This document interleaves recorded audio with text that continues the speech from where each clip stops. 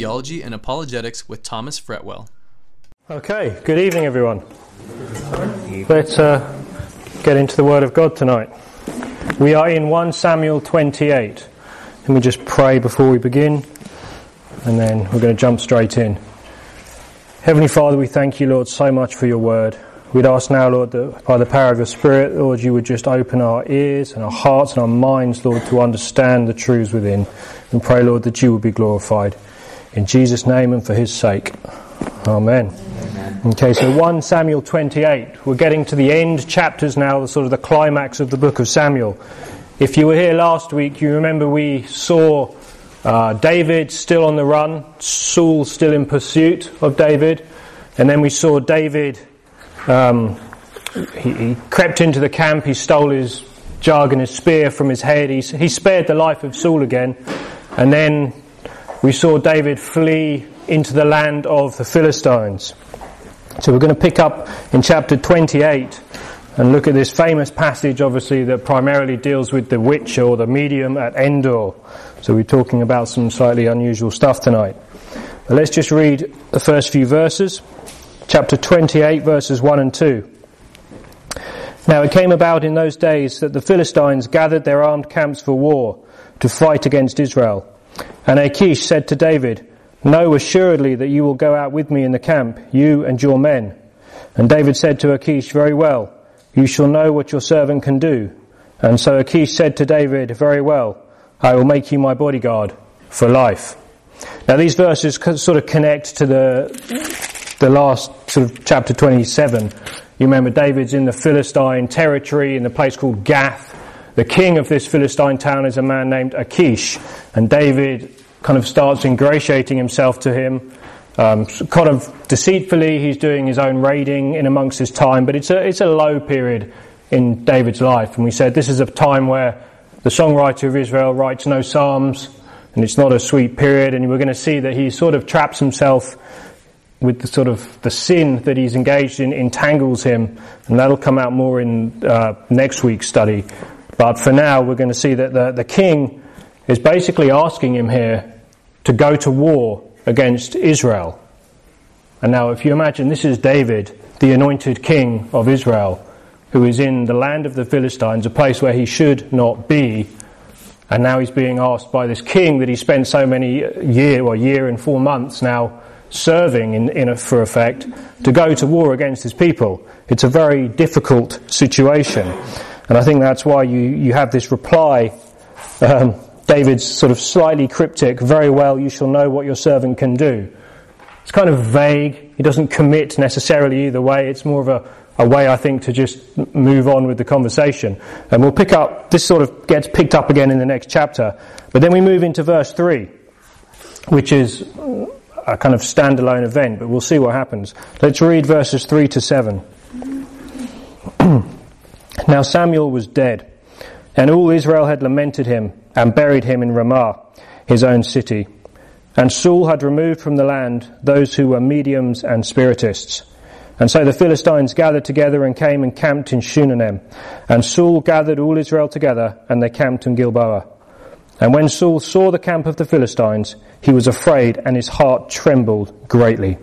And when Saul inquired of the Lord did not answer him, either by dreams or by Urim or by prophets. And then Saul said to his servants, "Seek for me a woman who is a medium, that I may go to her and inquire of her." And his servants said to him, "Behold, there is a woman who is a medium at Endor." So this is the famous passage of the medium at Endor. You see, it begins, Samuel was dead. And I think it's emphasizing that again, because Samuel was this great prophet, the last of the judges, the first of the prophets, and he often gave spiritual counsel to Saul, quite often in the form of strong rebuke, but he was a giant in Israel, basically, in the spiritual sense of the term. And there's obviously a huge spiritual vacuum now left in Israel after Samuel's death. Samuel was dead. And it says that Saul removed from the land those who were mediums and spiritists. Now, Saul did this in obedience to the law. Now, this was in the early days of his reign when he was following the Lord more closely. I'll read to you a couple of verses. Leviticus 19:31. It says, "Do not turn to mediums or spiritists. Do not seek them out to be defiled by them. I am the Lord your God." Leviticus 20 verse 6 says, "As for the person who turns to mediums and to spiritists to play the harlot after them, I will also set my face against that person and I will cut him off from his people." You see, and there's a few more verses I could give like that. The Lord speaks against these things in the strongest possible terms. He is very, very serious about it. Now, a medium, or a spiritist, or a necromancer, there's lots of different sort of names that all kind of come around this same... This is basically someone who is trying to contact the spirit world. To either speak to the dead, as they interpret it, basically making contact with the spirit world. We'll talk a little bit more about that as we go through. It comes up again, obviously, when we see this episode with what the witch does here. He is greatly afraid when he sees the army of the Philistines. Now, again, this is a contrast from Saul. You remember in Saul's early life, he was the most handsome man in all of Israel, the proud king. It says he was courageous. He was kind of calling people to battle, to fight. And now we see him here and he's sort of cowering, he's scared. He's been out of fellowship with the Lord for so long that he's going to these sort of drastic measures. He's seeking the advice of a spiritist. He's greatly afraid. So what does he do? It says he sought the Lord. Now you might think, well, what's wrong with that? That's exactly what he should be doing, and he sought the Lord. I don't see this as sort of some act of repentance that he's gone wrong on Saul's behalf. I see this more as, if you could imagine the phrase, prayer, the last refuge of a scoundrel. That expression there. This is sort of, I think in desperation, he's crying out to the Lord, but he's not crying out in the sense that he's saying, "I'm sorry for what I've done." He's in trouble and he wants a way out. That's basically what he's doing. I don't think this is a sincere seeking after the Lord. He's trying to get an answer. What's going to happen in the battle? That's basically what he's doing here. He's just sort of using the Lord as he's going to use this medium as some sort of cosmic answer machine. And obviously the Lord is not interested in that. And it says the Lord did not answer him. The Lord did not answer him. There is nothing but silence for Saul, and I'd imagine this silence at this time must have been quite deafening, if we could say that. Now obviously the question immediately arises, why did God not answer? There are many verses in the Bible that seem to imply that if you seek me, the Lord promises that he will answer you. And again, quite simply, I'd put it, those verses usually imply an honest heart that is truly seeking God. I think what we see with Saul here is a heart that is in rebellion, is in judgment, and it's not actually seeking the Lord. He's actually seeking just information about what will happen in the battle. And there's a big difference. Saul's under judgment. He's in a continued state of rebellion. And most importantly, and I think this is the main point, he has already rejected the word of the Lord. He's rejected the revealed word of the Lord that has come to him through Samuel many times at this point. It's very unlikely that God is going to give extra revelation to someone who has already rejected his revealed revelation at that time. And that's a very important lesson for us in the church too. Quite often you see in the church this dramatic seeking after the spectacular, the miraculous, the signs and the wonders. Now we believe in a God who is capable of doing all those things. But more often than not, you'll find that the groups and the people that seek after these things have a very, very low view of doctrine. And for me, those two things just don't really connect. I think it should be the ones that have a high view of Scripture that should expect the Spirit to give them those revelations, those words of knowledge and those prophecies and those sorts of things. We'll come back to that in a little bit. But here we have the Lord did not answer him. Quite simply, the Lord did not answer him because Saul was not listening. He was not listening to the Lord. He'd rejected the Lord by quite a few times by then. So because the Lord wouldn't answer him by prophets, by Urim was like an old stone that the priests used to use. I don't know how he had access to this, because the priest Abiathar was actually with David, who would have had the Urim. So whether Saul tried to have his own priest make some or not, no one's entirely sure on that. But he didn't do it by dreams or any way that he knew that he could communicate. And then he says, "Seek for me a woman who is a medium." Now I want you to notice the progression here. When the word of the Lord is rejected, other forms of communication are sought. You see, this is that man is incurably religious. You might have noticed that. If you want to do it by the numbers, people who are actually confirmed atheists in this world is a very, very small percentage of the world.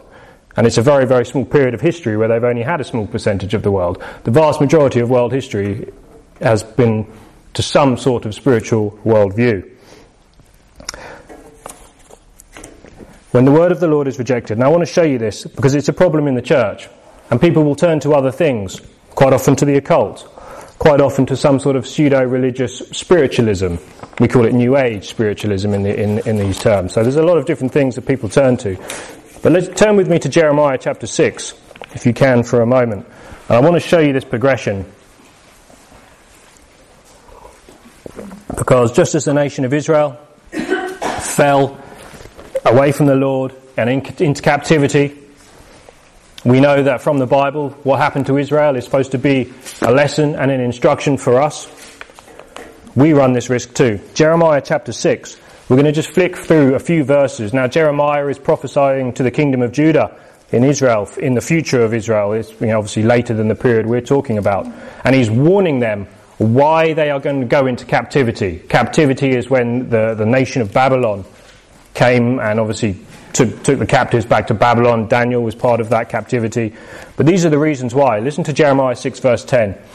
The Lord says, "To whom shall I speak and give warning that they may hear?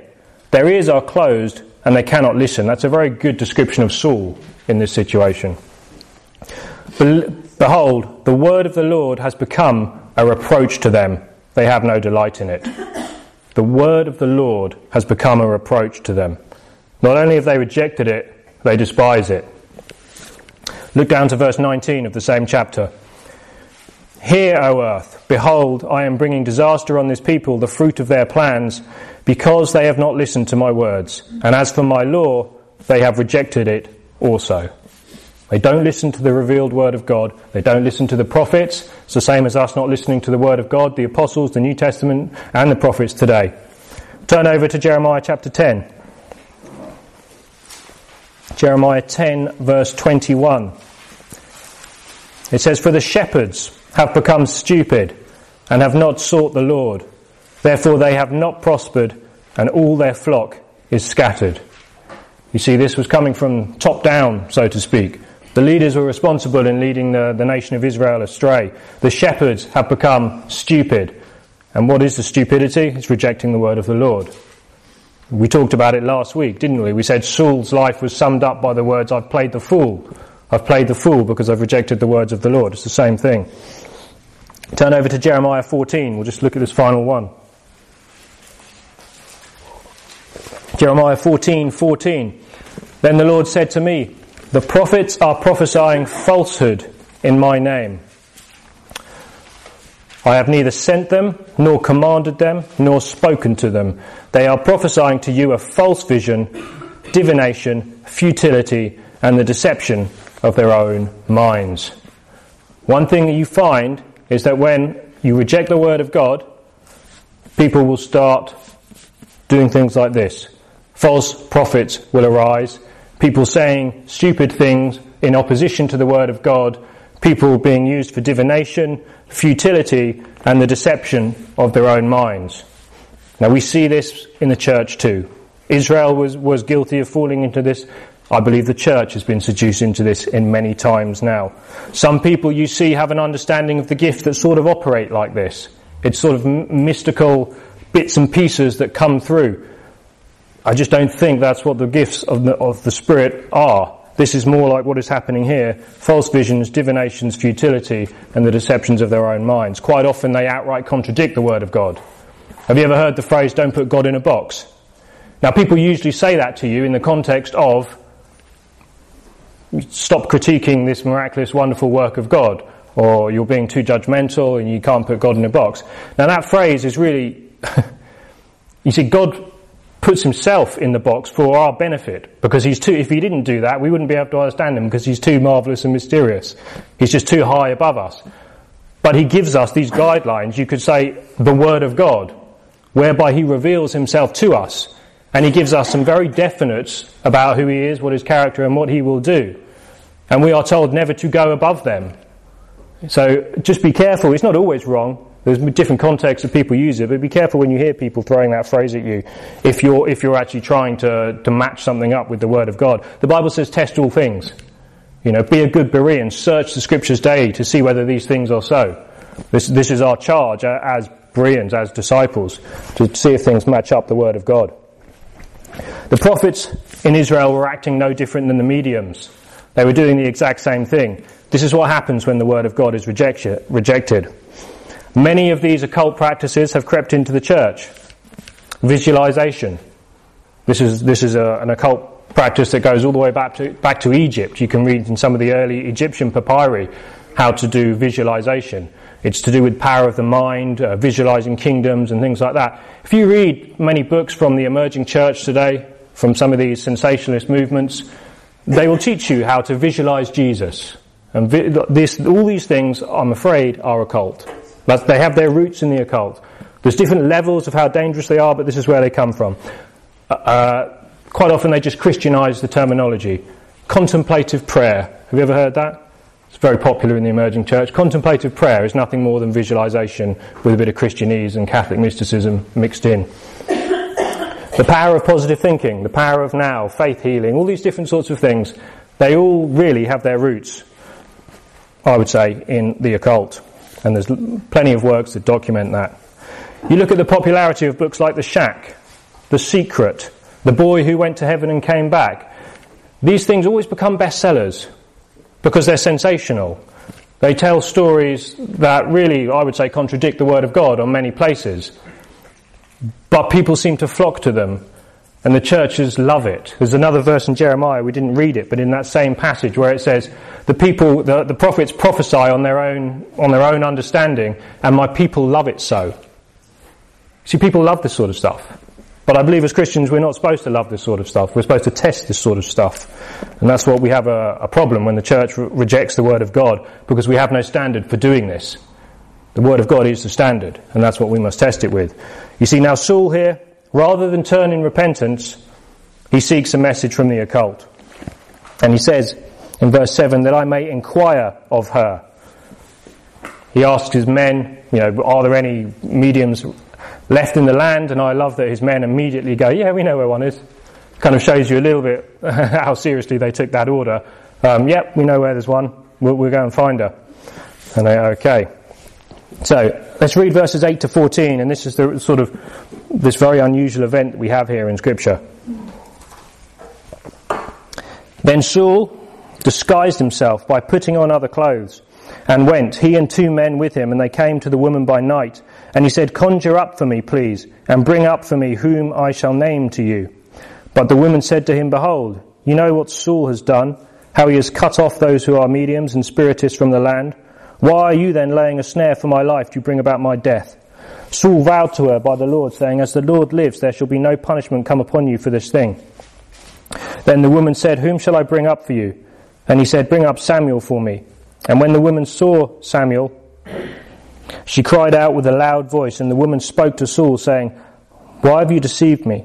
For you are Saul. The king said to her, do not be afraid, but what do you see? And the woman said to Saul, I see a divine being coming up out of the earth. And he said to her, what is his form? And she said, an old man is coming up, and he is wrapped with a robe. And Saul knew that it was Samuel, and he bowed with his face to the ground and did homage. Now this is an unusual event. We're going to talk about this a little bit now. Now before we get into this, I want to read to you a little quote from C.S. Lewis in his book, The Screwtape Letters. Has anyone read The Screwtape Letters, this book? It's a great book by Lewis, where he sort of does a imaginative bit of writing where it's a conversation between 2 demons, and they're talking about how to deceive Christians. And it's very, very insightful. There's one quote where he says this, there are 2 equal and opposite errors into which our race can fall about the devils.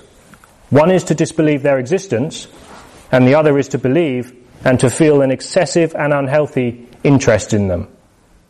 On the one hand, to completely deny their existence. On the other hand, to see them in everything, in every bad thing that happens. Both of those are wrong. We want to try and have a bit of balance. However, if we ever were going to talk about it, this is one piece of text where we could maybe get into some of this stuff. You see, the truth is that the Christianity is a supernatural worldview. It is a supernatural worldview. Our faith is founded upon a supernatural act, the resurrection of Jesus Christ primarily.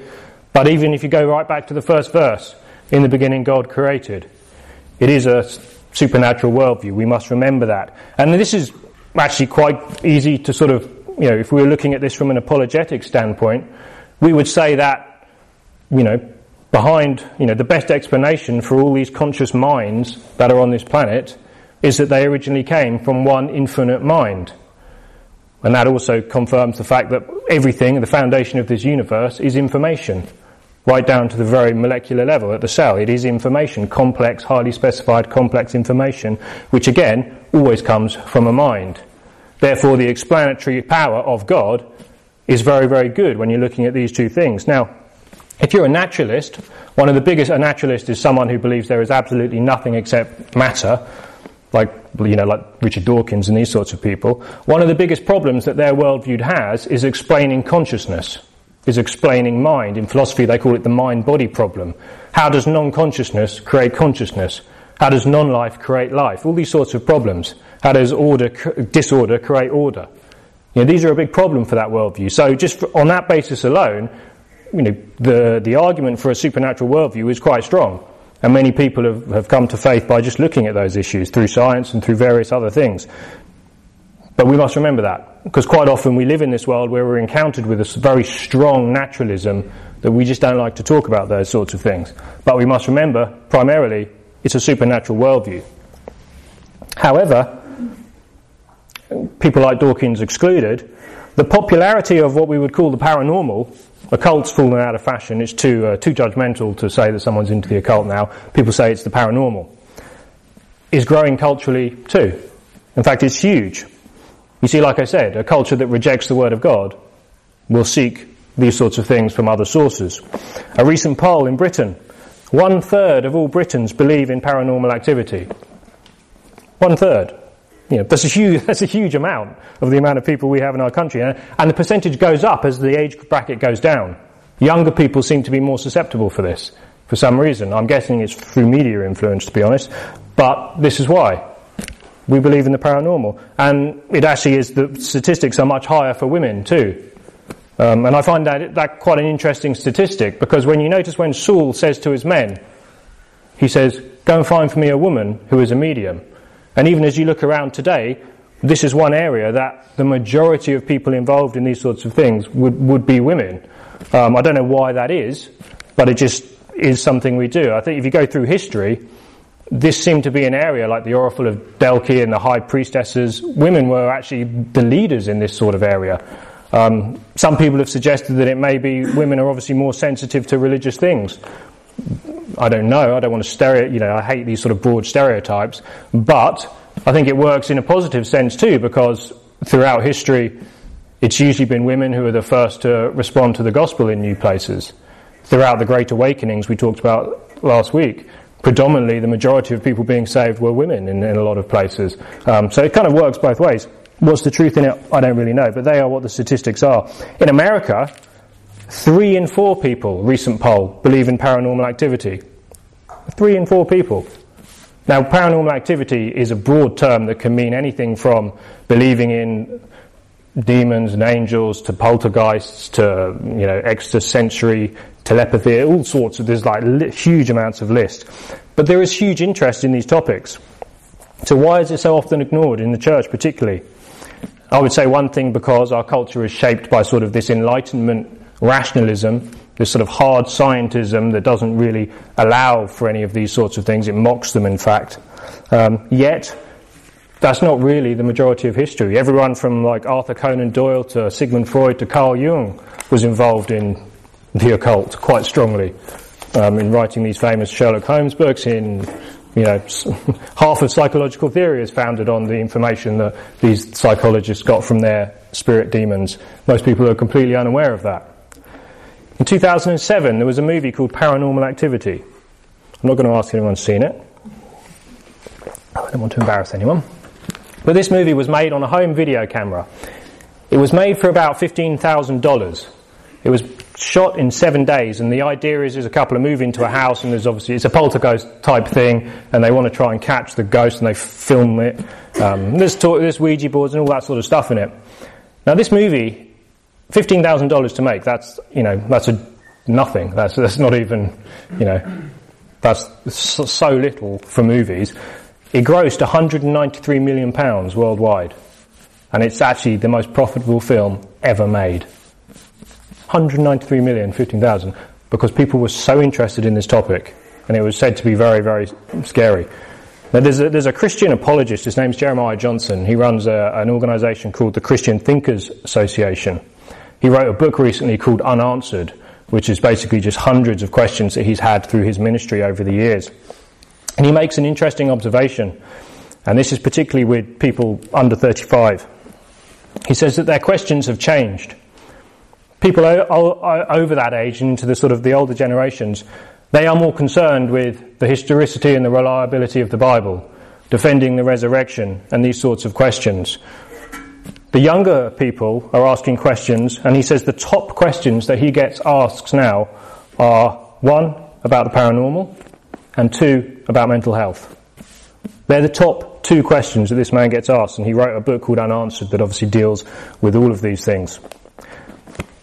And quite often, he says, the church is refusing to engage these questions. And that's a problem, because when they're not getting biblical answers from the church, they go out into the world and they find other answers. People are pushed into these other means. 1 in 3, 33% of Britons believe this. 3 in 4 Americans believe this sort of thing. We need to be balanced. We need to heed the warning of the prophets, and we also need to give biblical answers for these sorts of things. Isaiah chapter 8, verse 19 and 20. The Lord through Isaiah says this. He says, when they say to you, consult the mediums and the spiritists who whisper and mutter. He then says, should not a people consult their God? Should they consult the dead on behalf of the living? To the law and to the testimony. If they do not speak according to this word, it is because they have no light in them. You want a very simple guideline for these things. If they do not speak according to the law and to the testimony, it is because they have no light in them. Therefore, the Lord says, we should have nothing to do with them. But we should understand them, be wise, and engage them. Now, this is very critical for our age. We know from 1 Timothy 4, it says the Spirit explicitly says that in the last days people will fall away from the faith, paying attention to deceitful spirits and doctrines of demons. And I believe these are some of those sorts of things that you see. Like I say, you see this stuff slipping into the church under other names. You stick a Christian term on it and you can get away with anything these days. That's just a clear lack of discernment in the church. So we have Saul. He goes by night in disguise to this woman. Now I think this is funny because he disguises himself, puts a cloak over his head to go by night. But I would say that's his true self coming out. That is the sort of life he's living now, that he goes to mediums and spiritists. I think it's actually where he's pretending to be the king still. That is him pretending. Because we know he's already been told he's not going to be the king anymore. If he was a man of God, he would have accepted the Lord's word and handed over to David at this time. But he covers himself up. And if you look at a map, I don't have one available here, but to get to where he's going, to where this witch is, he has to go very close to where the Philistines are camping. And this is very risky. Obviously, they're about to go into battle. This is the king of one nation. Obviously, if you kill the king, the battle's pretty much won. And this guy is taking a risk. At night time, he is sneaking round. He has to go right round the camp of the Philistines to get to this witch.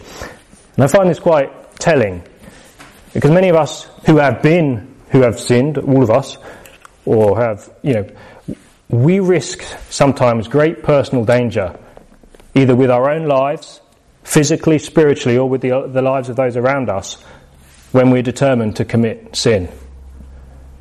Okay? That the sort of the lust for sin that you can get can be so powerful that common sense goes completely out the window, and you just are deceived by the pleasures of sin. The Bible calls it the pleasures of sin. They are only for a fleeting moment, and then cometh destruction. But this is sort of what I see Saul doing here. He's just putting himself and his army, his whole army, at such risk to go to this woman.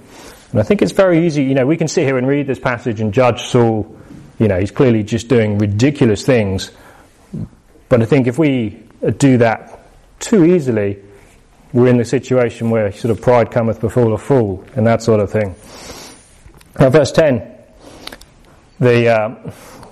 this medium's basically like, she thinks this is a setup. This is sort of like a government, this is the police at her door and they're trying to entrap her. I don't know anything about mediums or spiritists, or what all this stuff here, that's nothing to do with it. But Saul, this is why, this verse, he says, "As the Lord lives, there shall be no punishment upon you." Now this is the funny thing, and this is again the deceitfulness of sin. He says, "As the Lord lives." Okay, so think of the duplicity here. This is the king of Israel who has secretly, clandestinely sought out a medium, and he's asking her to engage in witchcraft for his benefit. And she says, "Oh, I'm not allowed to do that." And then he says, "As the Lord," he swears by the name of the God of Israel that nothing bad will happen to her. Now that's just pure deceit. He is deceived and he is deceiving others at this time. Sin twists our thinking and it twists our actions. You see, it shows how far he had wandered from God. He asks, so obviously Saul, she says there, "Who do you want me to bring up?" And he says, "Samuel." And then she obviously starts going through whatever ritual it is she usually does. And then it says that she cried out with a voice. And she cried out with a loud voice, and the woman spoke to Saul, saying, "Why have you deceived me? For you are Saul." She cried out with a great, and this sort of indicates to me that something out of the usual for one of her seances is happening here. Because in seances you wouldn't generally see something. The medium would, in any sort of channel a voice to you, and they would be your sort of go-between before the spirit world. And just again, another note on that. The mediums obviously sort of may probably believe that they are communicating with the real kind of deceased loved ones or whatever these things are usually flogged off as. But we know better. There's no way they can do that without God's permission. They are simply just communicating with the demonic realm here. And this is why God says this is just something you cannot and should not ever be involved with. It's very dangerous. It's not something to really mess around with. But she cried out with a loud voice. Now let's just pause and see what's going on here. Because it raises a lot of questions. People have a lot of questions about this. Can a medium actually communicate and bring up the dead? Because it goes on to say that she sees this divine, the word for the divine just means this kind of majestic, glowing figure coming up from the earth. Do mediums have the power to do that? I don't believe they do, to be honest. I think Scripture clearly teaches that they don't. So then what is going on here? There are three main interpretations for what are happening. One, this is a vision. This is like a vision as in like the Lord would give sort of Isaiah and Jeremiah these visions, or John these visions of what would happen. Number two, some people say that this was just a demonic deception. This was someone impersonating, this was a spirit impersonating Samuel. And then the third interpretation is that this was actually Samuel. Now, I say that the best interpretation, I believe, of the text is that this is actually Samuel. Basically, I do believe that this is Samuel. The text just seems to completely, it never gives you any reason not to think that. It says that this is Samuel. And the words that Samuel speaks here are very reminiscent of words he has spoken previously that we'll have a look at. Now, the question is, who is in control? Was this the medium that brought up Samuel? I actually don't believe it was the medium who did this. I believe she was actually sort of surplus to requirements at this point. I believe this was a unique event in the history of the world that God allowed for his sovereign purpose at this point. Okay, God was in control of this event because there's no way Samuel could have left the place of the righteous dead without God's permission. There's no way that a medium would have access to that sort of power. And I think when we see the medium's reaction, that she cried out in fear, this was something she was not expecting. This was out of the ordinary for her. The whole event sort of just happens now regardless. You see, whatever reason God allowed this for, I kind of see this, that God is still willing to meet Saul here in the lowest part, the lowest of the low here. This is right before the end of Saul's life. It's just a low pit that he's in. And God's still willing to meet him there. Now, Samuel comes, he's allowed back. Now, we see these things in the New Testament. Remember, Moses and Elijah appeared with Jesus on the Mount of Transfiguration. So it's not without precedent that these things happen. What confuses it is the fact that there's this medium involved. But I would say remove sort of her from the situation of having power in this situation and just see this is... Well, let's read the dialogue that they have. Then Samuel said to Saul, "Why have you disturbed me?" This is verse 15, by bringing me up. And Saul answered, "I'm greatly distressed, for the Philistines are waging war against me, and God has departed from me and answers me no more. either through prophets or by dreams. And therefore I have called you, that you may make known to me, Samuel, what I should do. And Samuel said, Why then do you ask me, since the Lord has departed from you and has become your adversary? The Lord has done according as he spoke through me. For the Lord has torn the kingdom out of your hand and given it to your neighbour, to David. As you did not obey the Lord and did not execute his fierce wrath on Amalek, so the Lord has done this thing to you this day. Moreover, the Lord will also give over Israel along with you into the hands of the Philistines. Therefore tomorrow you and your sons will be with me. Indeed, the Lord will give over the army of Israel into the hands of the Philistines. So we have this passage here. The first thing to note is that Samuel says, Why then have you disturbed me? Why have you disturbed me? Which again indicates that he has obviously come from a place of rest. And I think this is indicative, it indicates that there is a real existence in the afterlife, which is again what part and parcel of the Christian worldview. And this should cause us to remember that reality. You remember 1 Corinthians 2:9, where Paul says, Eye has not seen, ear has not heard, and which have not entered the heart of man, all that God has prepared for those who love him.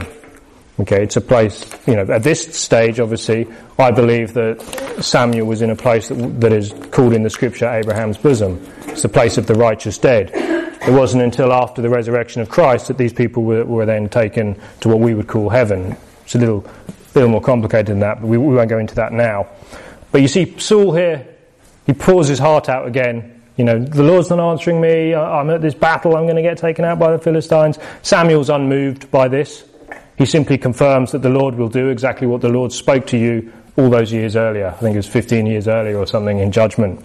And then verse 17, notice that little phrase where he says, the Lord has torn the kingdom out of your hand.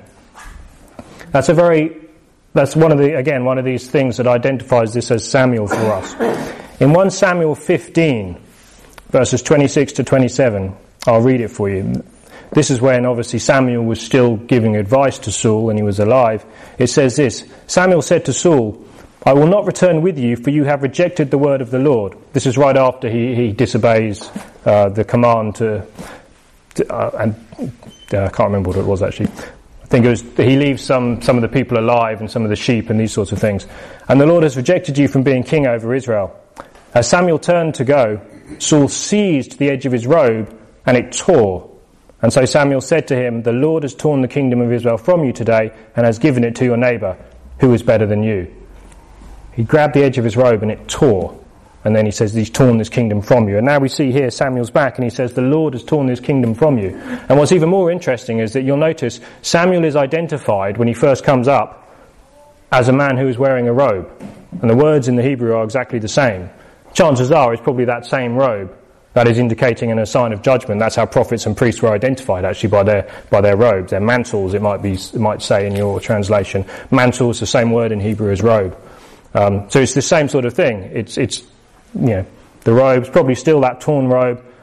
The Lord's will hasn't changed. Saul, the kingdom is going to be torn from you. And then he goes on to inform him that tomorrow you and your son will be defeated and you will die. Remember his son, Jonathan, godly Jonathan, David's best friend. They had to part ways at that point when Saul was chasing him for his life. And this is a good lesson for us. You see, sin often affects those around us. You see, and often those who feel its sting most clearly are those who are nearest and dearest to us, our close family, because they're the ones we love the most.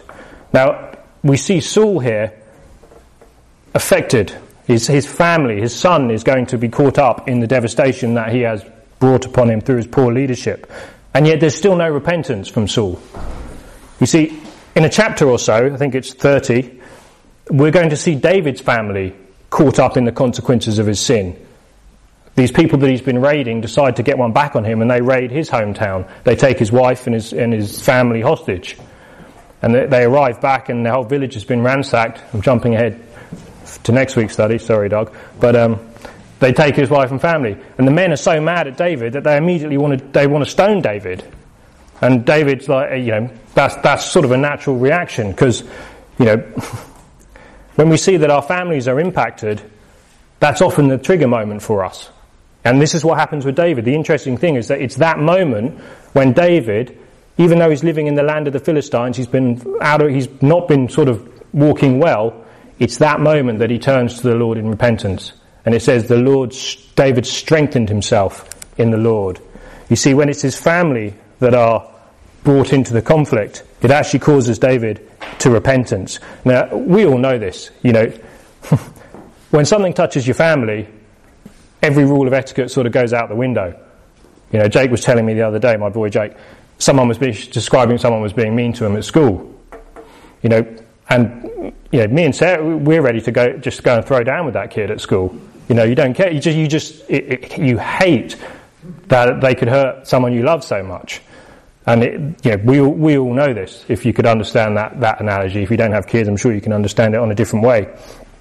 But as I was sort of dwelling on this and reading this passage and this passage with David, I found it interesting that when this happened to David, it says he strengthened himself in the Lord. And obviously, sometimes when we're angry or we're kind of acting up in the flesh, the Lord is really the last place we want to go, because we know, the thoughts of our hearts, the things we've probably said, have sort of exceeded, and we need to come back to the Lord and just repent of these things. And this is what I believe David did here, and it was a turning point in his life. And we start to see, now we're going to see David the king as coming out through 2 Samuel and these sorts of things. But I was thinking about, sin having tragic consequences. Now, who knows the most the tragic consequences on the family that sin can have? Is it not God the Father? Did he not give his only Son to deal with the consequences of sin? You see, but the thing with him is that it wasn't for his sin. He did that for our sin. And he was willing to watch his Son be given into the hands of those who would kill him. You see, that's our Lord. There's no one else we should really be going to for strength at this time. And this is why David strengthened himself in the Lord. You see, it's an amazing thought when you think about it like that. In the midst of destruction, in despair, in the consequences of sin, it's the Lord that is the one he goes to. And there he finds his strength. And from then on, we see him things turn around for David quite dramatically.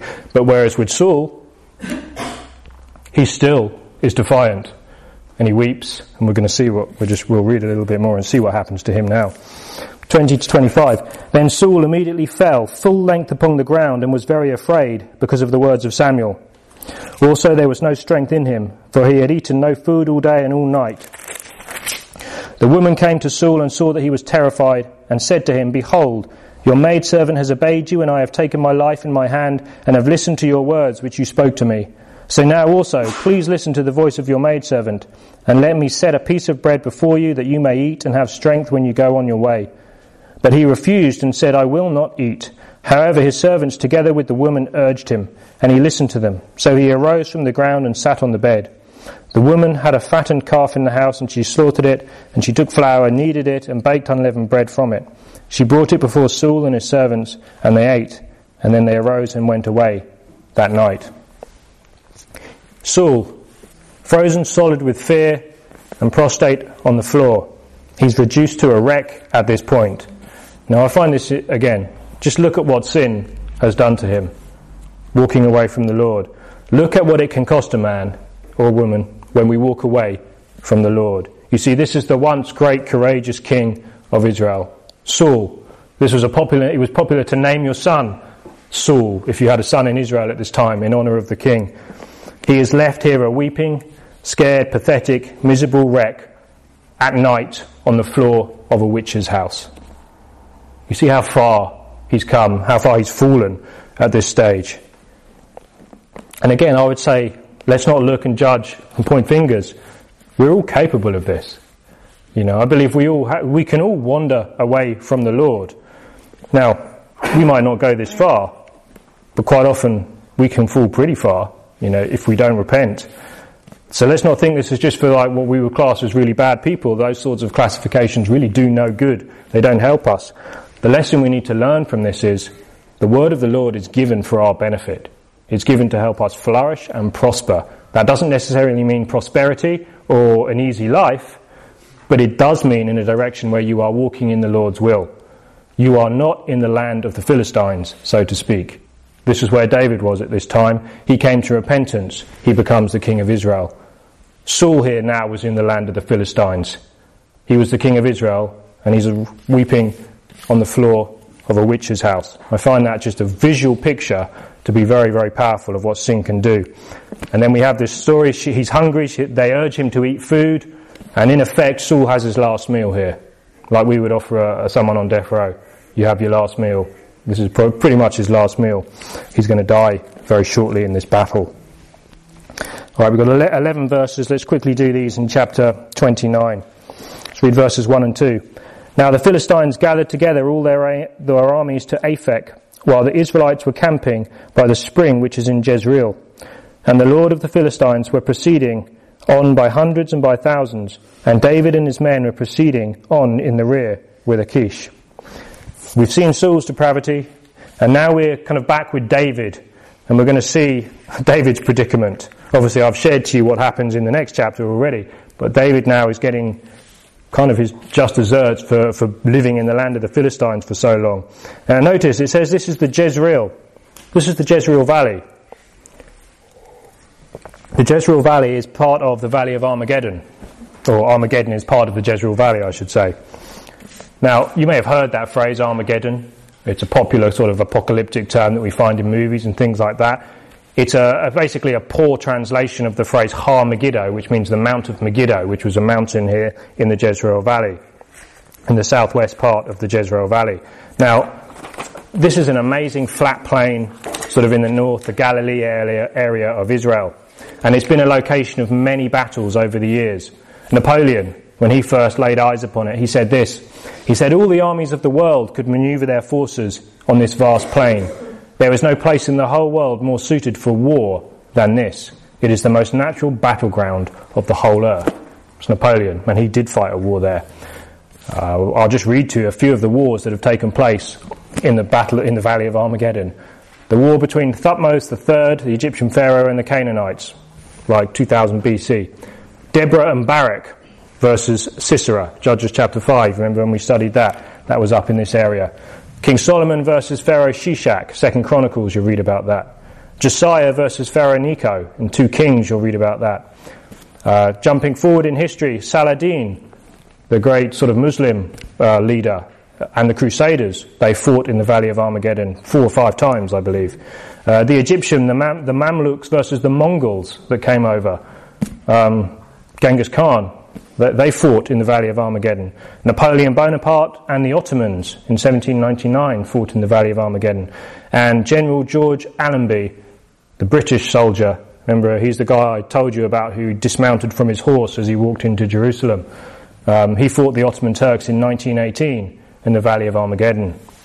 And we also know, see, it's been a place of many sort of world-changing battles at this time. And we know that there will be one more battle that happens in the Valley of Armageddon. It's called the Battle of Armageddon. That's where the name comes from. Revelation 16, verses 13 to 16. And I saw coming out of the mouth of the dragon, and out of the mouth of the beast, and out of the mouth of the false prophets, 3 unclean spirits like frogs. For they are spirits of demons performing signs which go out to the kings of the world, to gather them together for the war of the great day of God the Almighty. Behold, I'm coming like a thief. Blessed is the one who stays awake and keeps his clothes, so that he will not walk about naked and men will not see his shame. And they gathered them together at the place in Hebrew which is called Armageddon. Now obviously this from Revelation, it's apocalyptic language, it's a little different sort of genre than some of these places, but what it's basically talking about here is, and you see again the spirit realm involved very much in these things, the nations that are gathered together in this end period of history, primarily to try and destroy the Jews in the land of Israel at this time, hence the battle is taking place in the Valley of Armageddon in northern Israel.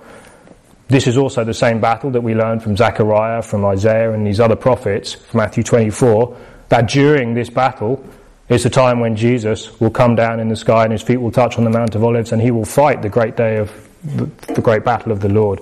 And that's sort of the end of this period of history. And you see this sort of prefigured by all of these battles that have happened in this period of history, in this area. It's a very significant area. Now imagine the scene that we see here back in Samuel. David is marching to war with the Philistines. He's at the back of this party of the Philistines. Okay, so this is the anointed king of Israel going to war with Israel's longest standing enemies. I'd imagine he's sort of thinking at this point, what am I going to do to get out of this one? He's got no clue. I'd imagine his men are sort of thinking, he must have a plan. He must have a plan. Something's going to happen. He doesn't have a plan at this point. You see, the point is, he's forgotten who he is, and he's forgotten what his calling was. And he's done that because he's sort of strayed a little bit from the Word of God. And this is a danger that we can all have when we stray from the Word of God. You see, we need to remember where our identity is found and what our calling is. And if we're Christians, our identity is found in Christ. And I think that's very good to remember in an age, we live in an age of what we call identity politics. Everyone heard that term? Do you know what I mean by that term? Identity politics is sort of this current movement that identifies particular minorities and elevates, they call it intersectionality. And it's a big thing in American politics at the moment. You have to vote intersectionality. If you're one of a particular set of minority groups, you are elevated and given more rights. And it's just nonsense, basically. And the church, unfortunately, is being duped and kind of getting into these sorts of things. We need to remember our identity is in Christ, no one else. Okay? Obviously, we have other identities in some sense that we assume in this world, but primarily we are new creatures in Christ, and we're all part of that kingdom of God. Now, as they're marching now, the Philistines come to them. The lords of the other Philistine armies come to Achish and they say, what are you doing with the Hebrews? We're on our way to go and kill the Hebrews, but yet you've got 1,000 or 600 of them in battle with us now. That's a very stupid thing to do. What if they turn on us in the battle? And, that would be a great time for them to pull a double cross and take us out. And basically, the story sort of goes, let's read verses 3 to 5. Then the commanders of the Philistines said, what are these Hebrews doing here? And Achish said to the commanders of the Philistines, is this not David, the servant of Saul, the king of Israel, who has been with me these days, or rather these years? And I have found no fault in him from the day he deserted to me this day. But the commanders of the Philistines were angry with him. And the commanders of the Philistines said to him, make the man go back, that he may return to his place where you have assigned him, and do not let him go down to the battle with us, or in the battle he may become an adversary to us. For with what could this man make himself acceptable to his Lord? Would it not be the heads of these men? Is this not David, of whom they sing in the dances, saying, Saul has slain his thousands and David his 10,000? Do you remember that little song from earlier on in the book of Samuel? It was obviously so well known that they know it in the land of the Philistines. Now, so this is the situation we have. What are these Hebrews doing here? And then notice, King Achish tries to defend David. And he says, I found no fault in him from the day he deserted to me this day. Now again, I find this a huge kind of stinging condemnation on David. He had succeeded in identifying so much with his Philistine neighbours at this point that the king of the Philistines didn't really have anything bad to say about him. Okay, he was so accepted by these people in the place he was living that the king of Achish didn't have anything bad to say about him. Now you would really hope that the king of the Philistines would have something bad to say about the king of Israel if things were operating as they should be. Reminds me of Jesus' words, Luke 6:26. Woe to you when all men speak well of you, for their fathers used to treat the false prophets in the same way. This is a lesson for us. You see, we mustn't be too comfortable in this system. More and more, as we see sort of biblical foundations collapsing around us, the things we believe, the lives we want to live, will stand in stark contrast to many things that the world is pushing on us at this time. There are things you will be vilified for. There are things that people will just not understand. You see, I believe that's going to happen, and we can take courage in this. You see, 2 Timothy 1:12, Paul says this, for I suffer these things, but I'm not ashamed. For I know whom I have believed, and I am convinced that he is able to guard what I have entrusted to him until that day. You see, he's entrusted himself to the Lord. He's fully confident that the Lord will take him through to completion in his life. And as things get darker, as it's often said in Christian circles, that gives the light an opportunity to shine brighter. But the light is only going to shine brighter as we as a church live in obedience to the Word of God. because it is Jesus who is the light of the world, and it is the Word of God that is a light and a lamp to our path in this world. This is why it's so important that we don't try and win approval from the world, because whilst that may be, the Achishes of the Philistines may say, I don't see anything bad about him, that's a condemnation. If the world says, oh, these Christians, they're not really any different from us, they do the same things we want to do, they're not living any different. The only thing is that they go to church on a Sunday. I say that's we're not going to be a church that's moving in the power of the Spirit for that. Many of us, we pray and we want to see these great revivals and these things happen in the past. These are the sorts of things. And as is often said, revival starts with us individually. We have to have that passion and desire to live out these things. And it's hard in this world. We know it is. But God is with us and He will give us the strength to do that. You see, if the Philistines speak well of us, we are too familiar and we are too loyal to them. There's nothing about us that contrasts their way of living, and that is wrong.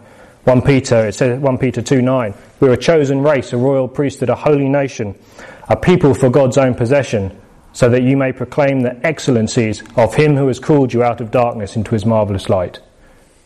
It's only when we're living in obedience to the Word of God, by the power of the Spirit, that we will be able to proclaim the excellencies of God. Now, this is not saying we're perfect people, far from it. We're just looking at the life of David. The point is, we have hearts that want to follow Him, hearts that are quick to bring our sacrifice to the altar, so to speak, that are quick to confess our sins to God. And that's all we need to do. Trust the Lord and move forward with Him. And as Paul said, we're confident that He will guard what we've entrusted to Him. Let's look at these last 4 verses and then we'll close. 6 to 11. Then Achish called David and said to him, as the Lord lives, you have been upright, and your going out and your coming in with me in the army are pleasing in my sight. For I have not found evil in you from the day of your coming until this day. Nevertheless, you are not pleasing in the sight of the lords. Now therefore return and go in peace, that you may not displease the lords of the Philistines. David said to Achish, but what have I done? And what have you found in your servant from the day when I came before you to this day, that I may not go out and fight against the enemies of the Lord my king? But Achish replied to David, I know that you are pleasing in my sight, like an angel of God. Nevertheless, the commanders of the Philistines have said, he must not go up to battle. Now then, arise early in the morning with the servants of your Lord, who have come with you, and as soon as you have arisen in the early morning and have light, depart.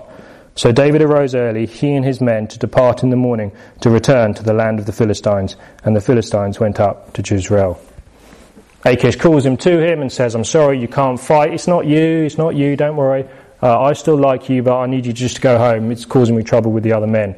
Now David, I don't believe he's being entirely sincere. And I think he sees his moment. He's like, whew. And he's like, but I'd do anything for you. I really would. But it's okay, I'll go, don't worry, I'll go. And he goes. Now, you see, I think this is the Lord stepping in here. Because I don't really think David could have quite knowingly actually gone to war with the children of Israel and killed them on behalf of the Philistines. That would probably disqualify him, his kingly sort of role in that situation. But he was so entangled with his sin, he had no way out of this. He couldn't lie his way out. He'd already been lying to this king. And he was outnumbered severely by the entire army of the Philistines. So I see this as just the Lord having mercy and sovereignly rescuing him from the consequences of his sin to stop him doing these things. Now again, this is a lesson for us. We get ourselves into trouble with our sin. We get ourselves into pits that we cannot get ourselves out of. We don't have the tools, the means, or the strength. But what we do need is a rescue. What we do need is a saviour.